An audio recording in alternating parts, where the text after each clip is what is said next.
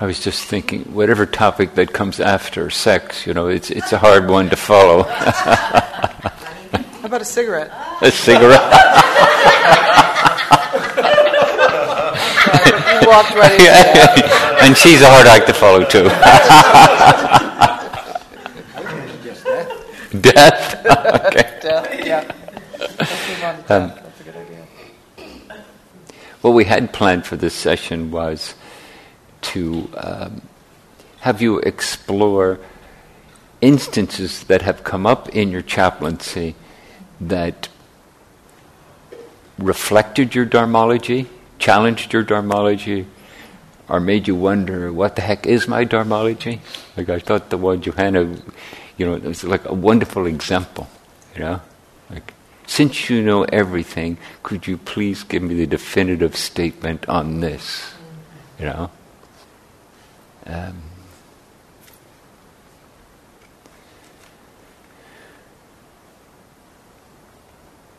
So just think for a moment in terms of your belief structure and what experiences you've had in your chaplaincy.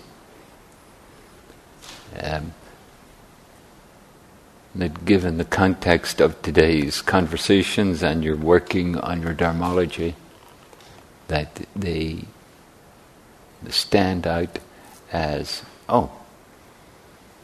and maybe the conversation really that happened within your chaplaincy really helped you articulate your Dharmology. Or maybe it left you wondering,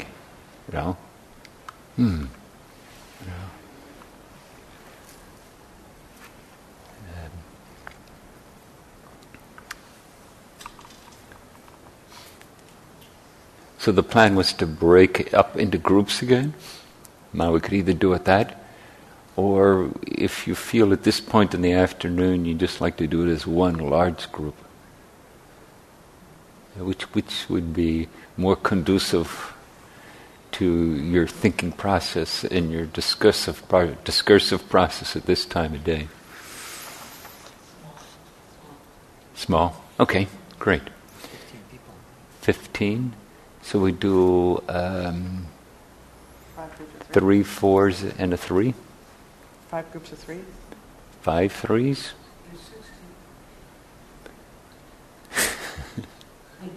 So one person left, but somebody else came. Yeah. Yeah. You're 16? You're 16? Okay, we'll do 4 groups of 4. Okay, and maybe a different group from what you were in before. So, an instance that sparked something significant in relationship to your Dharmology. Can you give an example? The example I gave was the one Johanna had, where someone approached her and made an assumption about her all-knowing Buddhism, and then asked her to declare, from her insightful place, a wisdom that would clarify the whole situation for them.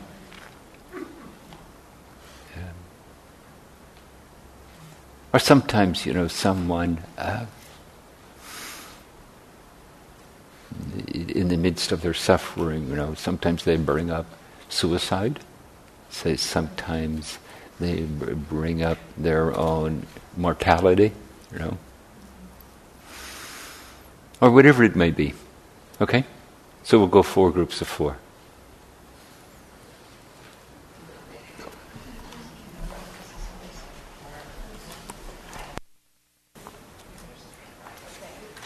So here's what I thought we could do. Each group of 4 could give a little synopsis, a little summary of what you just discussed, and then maybe some others may have a question about the Dharmology that was part of that. And then we'll just go around the room and each group of 4 will report back on their conversation.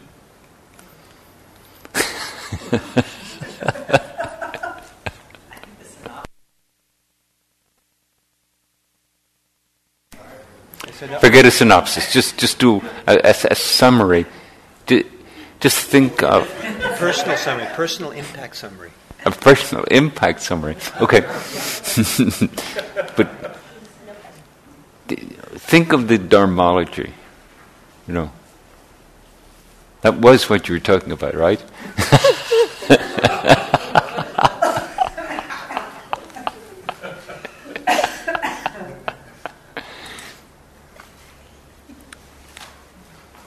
Okay. Some brave person begin. Oh, great.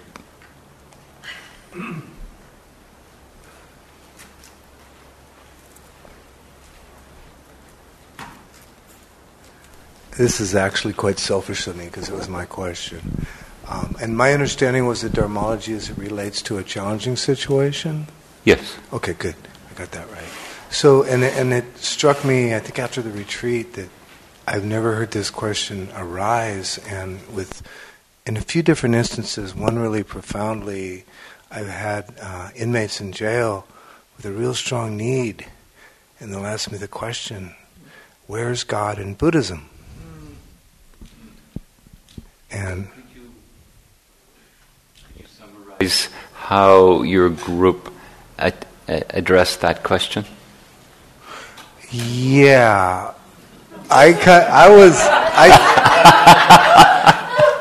totally alphaed out on it. Like it was my question, and I finally, because it came up right before I knew we were going to be to small groups, and I've been meaning to. I just wanted to hear. So, how did your group handle it? How did I they handled relate to it. It was a scenario with me, and by grace, I was with a chaplain in this situation where a guy asked me that, and I was with the last day of Evelyn Vigil's 17-year run downtown San Jose, and this guy asked me this. He didn't like my answer, and it was very upsetting.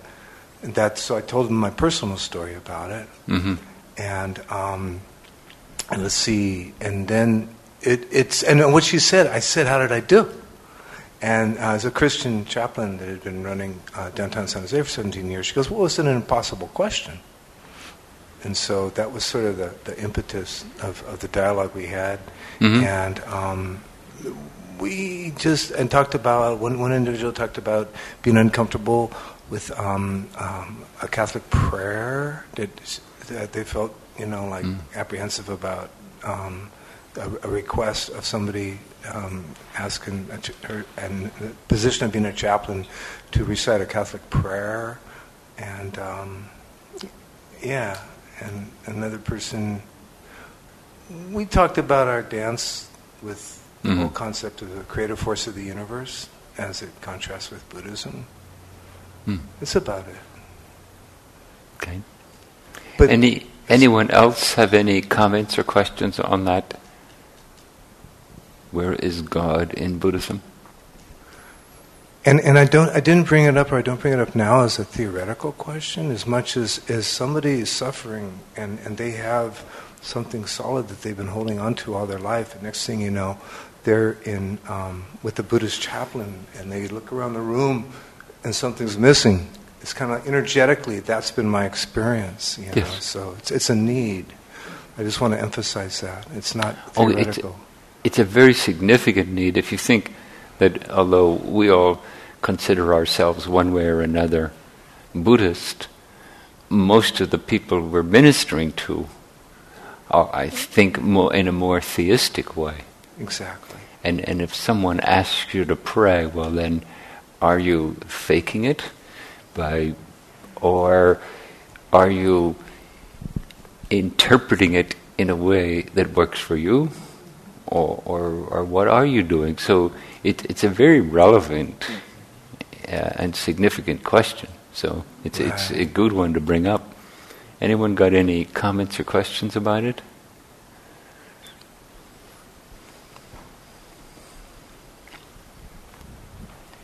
I think that the concept of God makes me think about like heart trainings in Buddhism, how when we practice do metta meditation, we're not necessarily, like when we think about someone who's suffering in our life that's not with us right now, and we wish them well and we wish them to be happy, and we don't, or I don't, do that because I actually think there's like some magic wave coming out of my meditation and going into their life and healing them, that it's more of training my own heart to feel that way and be open to that feeling all the time. And so I think that the concept of God is similar. Like if someone believes in God and they need God in their prayer and they need God in whatever you're connecting with them on, I don't think it has to come down to like technicality of like, well, you know, Buddhism is non-theistic. If somebody wants God, like you can talk to them about God from a Buddhist perspective. You can talk to them about compassion. You can talk to them about love. You can talk to them about oneness. You can talk to them. So within your dharmology, your personal dharmology, how would you characterize, identify, articulate the notion of God? I think it depends on whose God it is and how they're believing it. Within your dharmology? Within mine, God's another word for what? The universe, energy, spirituality, the light in me, recognizing the light in you. Like that's how I would take it. Okay. So I would apply my kind of concepts of that, which are healing and wholesome, in whatever context that I can understand and still be authentic. Yeah. Yeah. Any other responses to the question?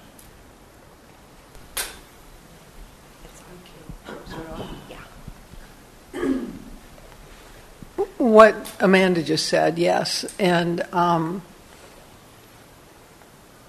I'm quite comfortable praying to Jesus. I'm quite comfortable praying to however actually that concept comes out of my mouth or out of the patient's mouth. The words just don't get in the way at all from the connection. This is a connection between energy and the patient and me, and we're pulling this energy down and we're connecting. And so if I'm asking Jesus to be the conduit for that connection, that's fine by me. And that's what they need to hear. That's what resonates with that particular person. Because sometimes they will actually ask, who do you pray to? Do you pray to God? Do you pray to Jesus? What term do you use when you pray? Sometimes I don't because it comes out, in conversation. But I don't even feel it's just still the spiritual energy. The term isn't significant. Okay, thanks. Any other responses? Alan, So another approach too is to address what their need is to understand about God in Buddhism. Where is this question coming from? Tell me about this God that wants to incorporate itself into Buddhism. So where is the foundation of that, and what is their belief? Do they believe that God should be part of Buddhism, or do they believe that God is separate from the Buddhist faith? So and then within your dharmology, Alan, what relevance or identity does that term have? In my dharmology, I do believe in the divine spirit, and therefore I agree with Susan, is that if we're praying for someone, it's my name for whoever we're praying for, or their name for, is the same as that spiritual guidance. If it's in the name of Jesus Christ, it's the same thing as in the name of Allah, which is the same name as Buddha in his teachings. It's my Buddhist dharmology is that there is a divine spirit, and his teachings came in the form of... Pardon? does that divine spirit abide within you, abide out of you? That's the divine spirit that I believe in resides in my heart. yes. And that it is through Buddhist teachings that we can show this loving kindness and compassion, and that's coming from my own heart and from the Buddhist teachings. Okay. Thank you. Anyone else?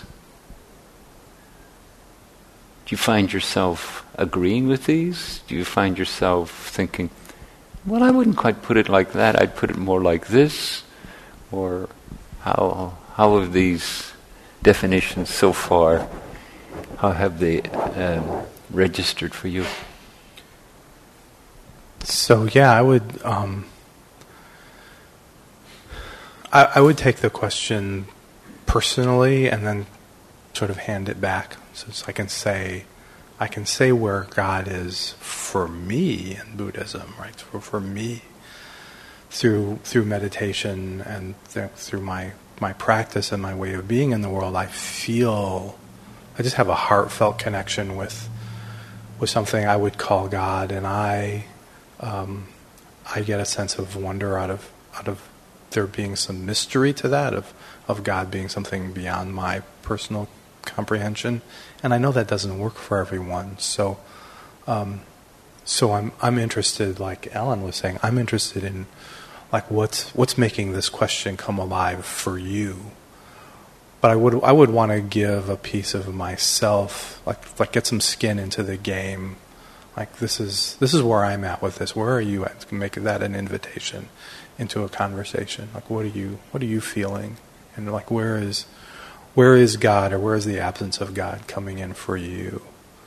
And and then we could talk about how Buddhism can help explore that space or not. And within your own Dharmology, how would you relate to the term God?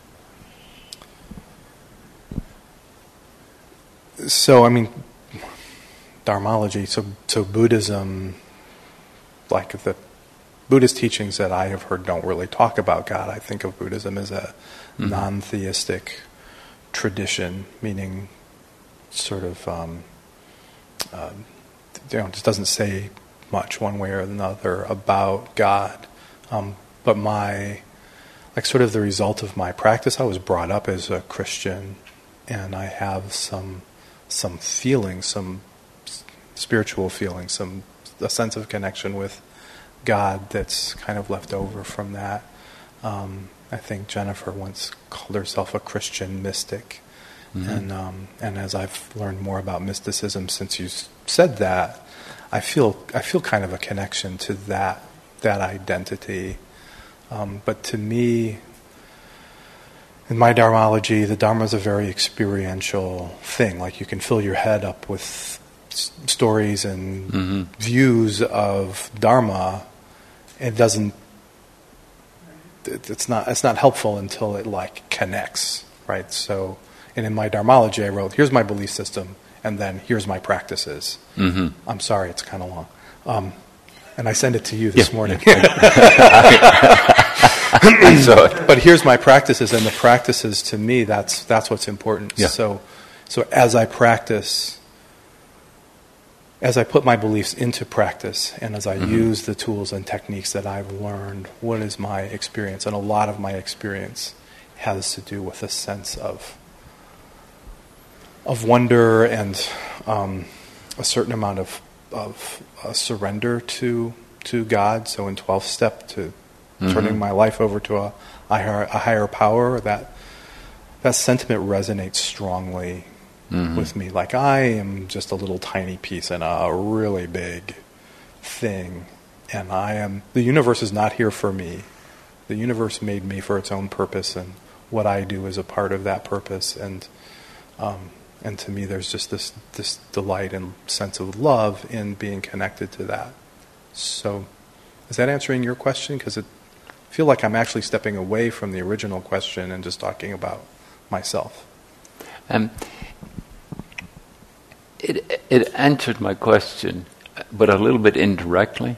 So I'm going to try on what I concluded from what you said, which was that within your Dharmology, or maybe more particularly within how you practice, the term God doesn't have much relevance.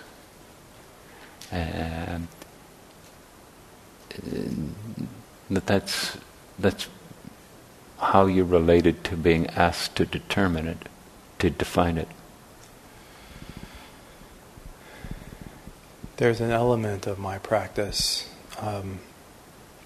So from the Christian tradition, there's Jesus in the Garden of Gethsemane, like the night before he's arrested to be crucified, and he's having this conversation with God, right, about do I need to die for this? And he says, "Let thy will, not mine, be done." So to me, that's a very rich teaching. That's very. Reading that was like a light comes on for me, and so I don't know if that has to connect to the word God in particular, but that sentiment of this is not all about me. Not even my life is all about me. That to me, that's a doorway into mysticism and spirituality and the Dharma, the practice of the Dharma. Yeah. And I think in a way you just repeated with another facet of that it's an experiential process that isn't based on a conceptual identity. Of God? Yeah. Of God. Yeah. Okay. Yeah, for me it's very experiential. Yeah, right. For someone else, I'm happy to talk about something more concrete if that's what they need. Yes. And any other? So thank you, everybody. I think that was an interesting thing to bring up. We have a couple more minutes. Was there any other question of Dharmology that seemed strong for you?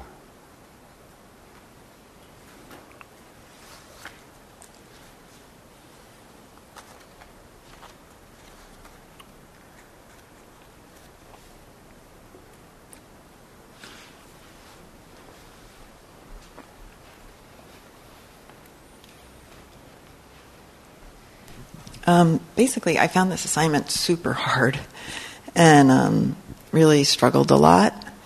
And now when I'm hearing these conversations, I'm starting to hear like prompts that were like, oh, maybe I could have talked about that. Or there was something about it that just, I got so stuck. And I got it done, but it doesn't feel like what I wrote really articulates what you're talking about. Yeah. You know? Yeah. Because I don't think I got it ahead of time. Uh-huh. And like, now that I'm thinking about my patient, the woman I visit every week, like she brings up questions that, in a way, could be like good prompts for me to think about. Like she'll say things like, why has God, although she doesn't really talk about God, she's a Tibetan Buddhist, but she does bring up God sometimes. She'll say like, why has God punished me? Or why has God abandoned me? My karma, like I must have done really bad things in past lives to have been given this stroke, you know. And then, Buddha taught that God is everywhere. I like Buddhism better than Catholicism because she was raised by, she says, very mean Catholic nuns. But that she feels like Buddha taught that God is in us, God is everywhere. But anyway, all these really juicy kind of questions come up, and I don't know how to answer them, But they're places of exploration or a place to start, I guess. And then she often says, like, why should I go on? I think I said that already, but the amount of suffering that she has, like, why? Like what's the point of going on? Mm-hmm. And it feels really hard. It just, I'm a practitioner that hasn't studied with a teacher one-on-one, and I'm not at divinity school, so it's like trying to figure out like where to place all of this and what's like my authentic experience of this. I feel like I'm trying to find my voice, and I'm really struggling with that. Like what do I really believe, and how do I articulate that? Mm-hmm. Yeah. So.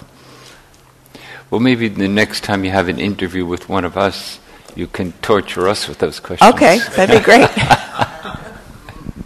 But what we'll do is we'll try to help you find your answer, because that's the nature of our practice, right? It's not like, well, here's the idea, here's the answer we're all supposed to have.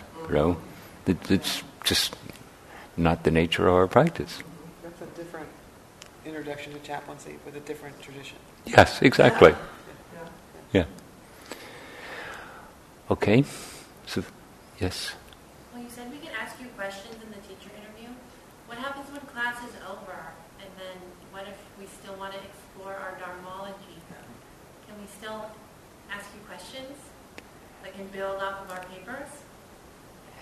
You can contact us. And we would hope that your Dharmology would, I think we would be a little concerned if you thought, okay, now I know everything. Well, that certificate, though. But you guys know everything, right? Oh, yeah. If you think way back to the start of the day, when I was talking about resolve and saying yes, and part of the function of this is the continual, stay true. Well, stay true to what? Well, that we're continually exploring, And it's that which brought us here, and that which we're still discovering what it is. It's an alive process. Okay. So thank you.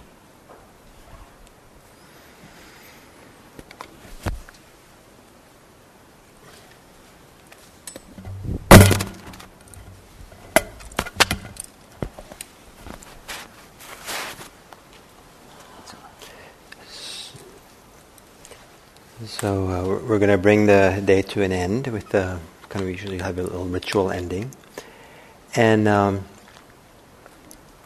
so the parami is resolve or adhitthana, and with all these paramis, it's an interesting exercise to consider where it's placed in the sequence, and it follows the parami on truth.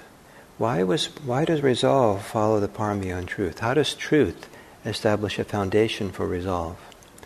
And then what we're going to see for next time is the next parami is metta, maitri, loving kindness. So how is it that resolve is a foundation for metta? What's the connection between these two? And so there's kind of almost like a path that goes through these paramis, and path of development or growth, or one sets a stage for the next. And so, to be resolved on truth, to know what truth is and be committed to it, to be inspired by it. And one of the things that I learned that was very meaningful for me is that as I practiced, that the idea of intention and aspiration, a resolve, a vow, that was something that welled up from inside, in a sense that this heart of mine, or this system that I am, it was responding to the world in a way that could be put into a phrase like a vow or a commitment.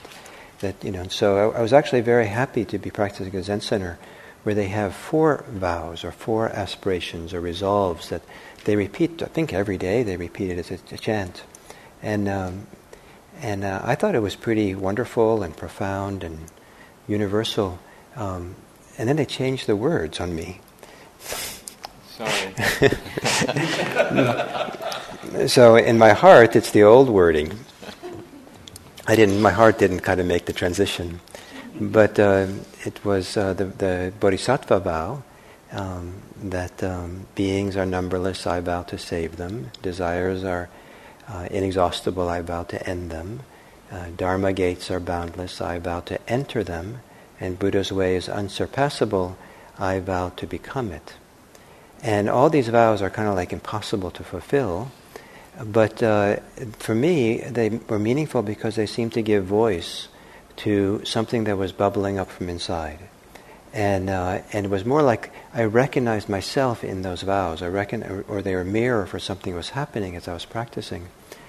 And so they became quite important for me, and became quite important for me to be able to state them and use those vows as a kind of as a acknowledgement or a public statement to myself or to others. Yes, this is what my life is organized around. It was organized around this aspiration or vow that was bubbling up from inside, but to actually give voice to it and name it was a really important difference. And it was kind of also to make a commitment to it, because it was very easy to lose touch with this thing that was so primary and central to my life, that sometimes I refer to as a kind of compassionate urge or compassionate wish to meet the suffering of the world. And so at Zen Center we would chant this, and it was kind of like making a commitment to it. Especially when I was ordained as a Zen priest, I felt that this now is like this. My life is. I'm committing myself to have my life oriented around this, and that still lives in me very strongly. Even though I don't function as a Zen priest anymore, the vows I took around these bodhisattva vows still motivates me or guides me or keeps me in touch with this underlying thing. So, and you find that the idea of vows or stated aspirations is really permeates almost all forms of Buddhism. There's something very powerful about having a vow or having an aspiration that's voiced and stated and organized in a way. It doesn't have to be anything like the traditional, these 4 bodhisattva vows. It can be a very personal one. And the example in Mahayana Buddhism is that every Buddha that ever existed, is going to exist, will come up with a personal vow or personal set of vows. And we just received, the tradition received one particular set. But there's many, there's texts that have thousands and thousands of vows that different Buddhas will, have stated. And I interpret that to mean that, kind of it's very personal, this thing. And what's personally coming out of you, and what wants to be acknowledged, what wants to be expressed, when you tap into the truth in this deep way and comes out of you. So I wanted to read a couple of statements about that comes out of the Theravadan tradition. This is in the treatise on the paramis. Whoever has an aspiration for full awakening should, for the sake of fulfilling the perfections, always be devoted to what is proper for and intent on service. The person should be zealous in providing for the welfare of beings, and from time to time, day by day, should reflect, have I accumulated merit and knowledge today? What have I done for the welfare of others? One of the interesting statements here is that it goes back and forth between a kind of self-care and care for others. So it's asking yourself the question: what have I accumulated? How have I accumulated merit and knowledge today? That can be more for yourself. Merit is more a personal thing. And then, what have I done for the welfare of others is for others. And so this juxtaposition, this balancing these two, or these are working together, not one or the other, but how do we attend to and care for both of these? And in my own practice, this aspiration to be compassionate that welled up from inside, I have no basis to distinguish the object of that compassion from the person who's here and the people who are out there. It seems like it's equally, and wherever the suffering is, that's where that radiance meets. And so to have a separation and blinders on for one or the other doesn't make sense to me. And I love it that this goes back and forth.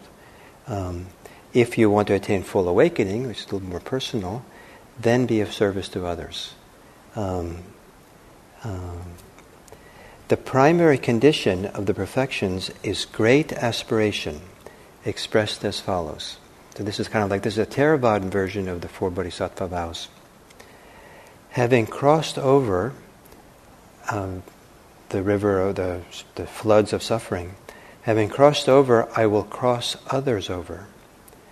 Being free, I will free others.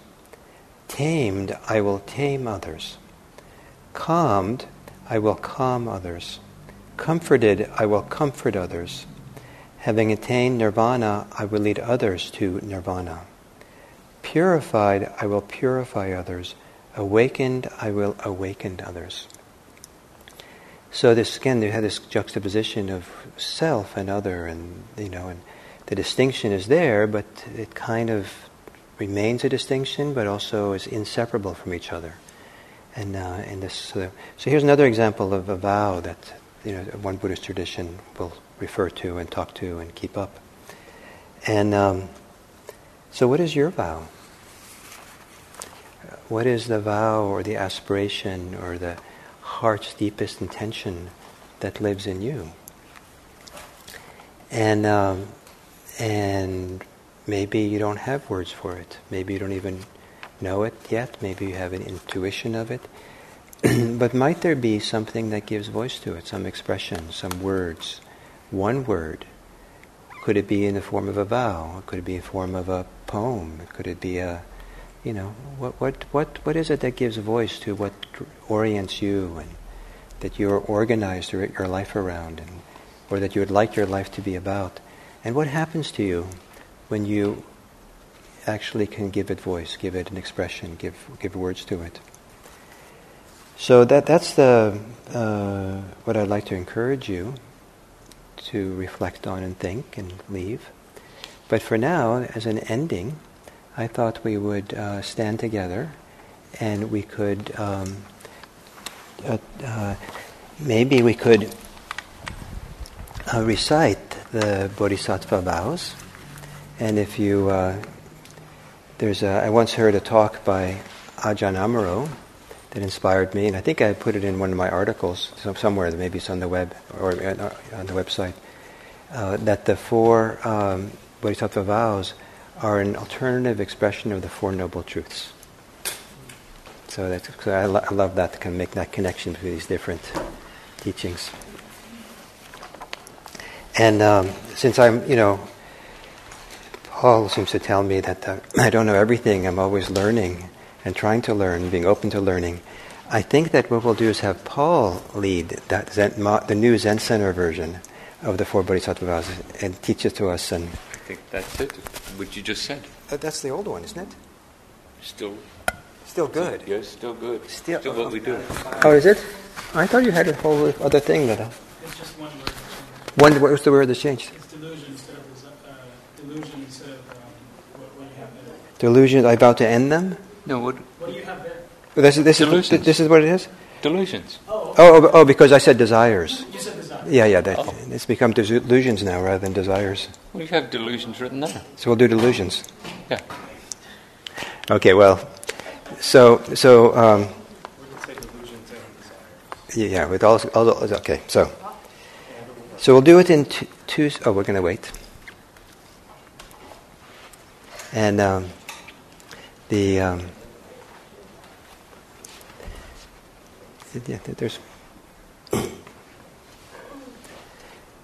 and how many of you have been part of a Buddhist tradition where vows have been important?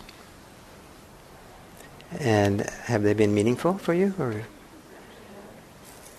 Yes.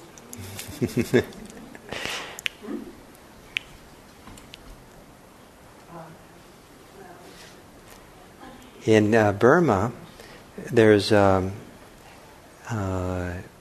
precepts for lay people, either 5 or sometimes there's 8. That like if you're on retreat, there's 8. And in Burma, sometimes they add one more, and that I never heard of before, except the Burmese tradition.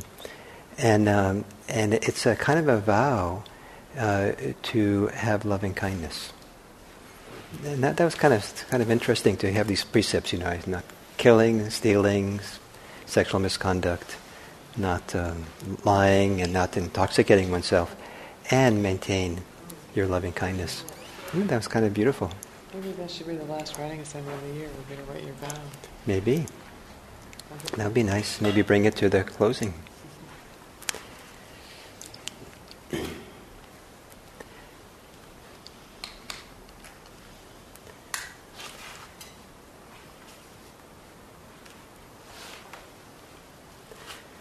So, repeat after me. Maybe we should do this as a ceremony. We should. And even though if these particular words aren't meaningful for you personally, maybe there's some way that you can translate them into something that's comparable, that does speak to you. Beings are numberless. Beings are numberless. I vow to free them all. I vow to free them all. Delusions are inexhaustible. Delusions are inexhaustible. I vow to end them all. I vow to end them all. Dharma gates are boundless. Dharma gates are boundless. I vow to enter them all. I vow to enter them all. Buddha's way is unsurpassable. Buddha's way is unsurpassable. I vow to become it. I vow to become it. May our vows, may our commitment, may our practice, may our merit be for the welfare and benefit for all beings in all directions, including the direction that goes to you. May all beings be happy and well. So, thank you. And so we should set up the room. I don't think we cleaned the bathrooms today, so I don't know if anybody has a chance to stay a little bit behind and tidy up. It would be appreciated. Our dinner reservation's at 5:30, so So you have a few minutes. yeah. Great, thank you. Enjoy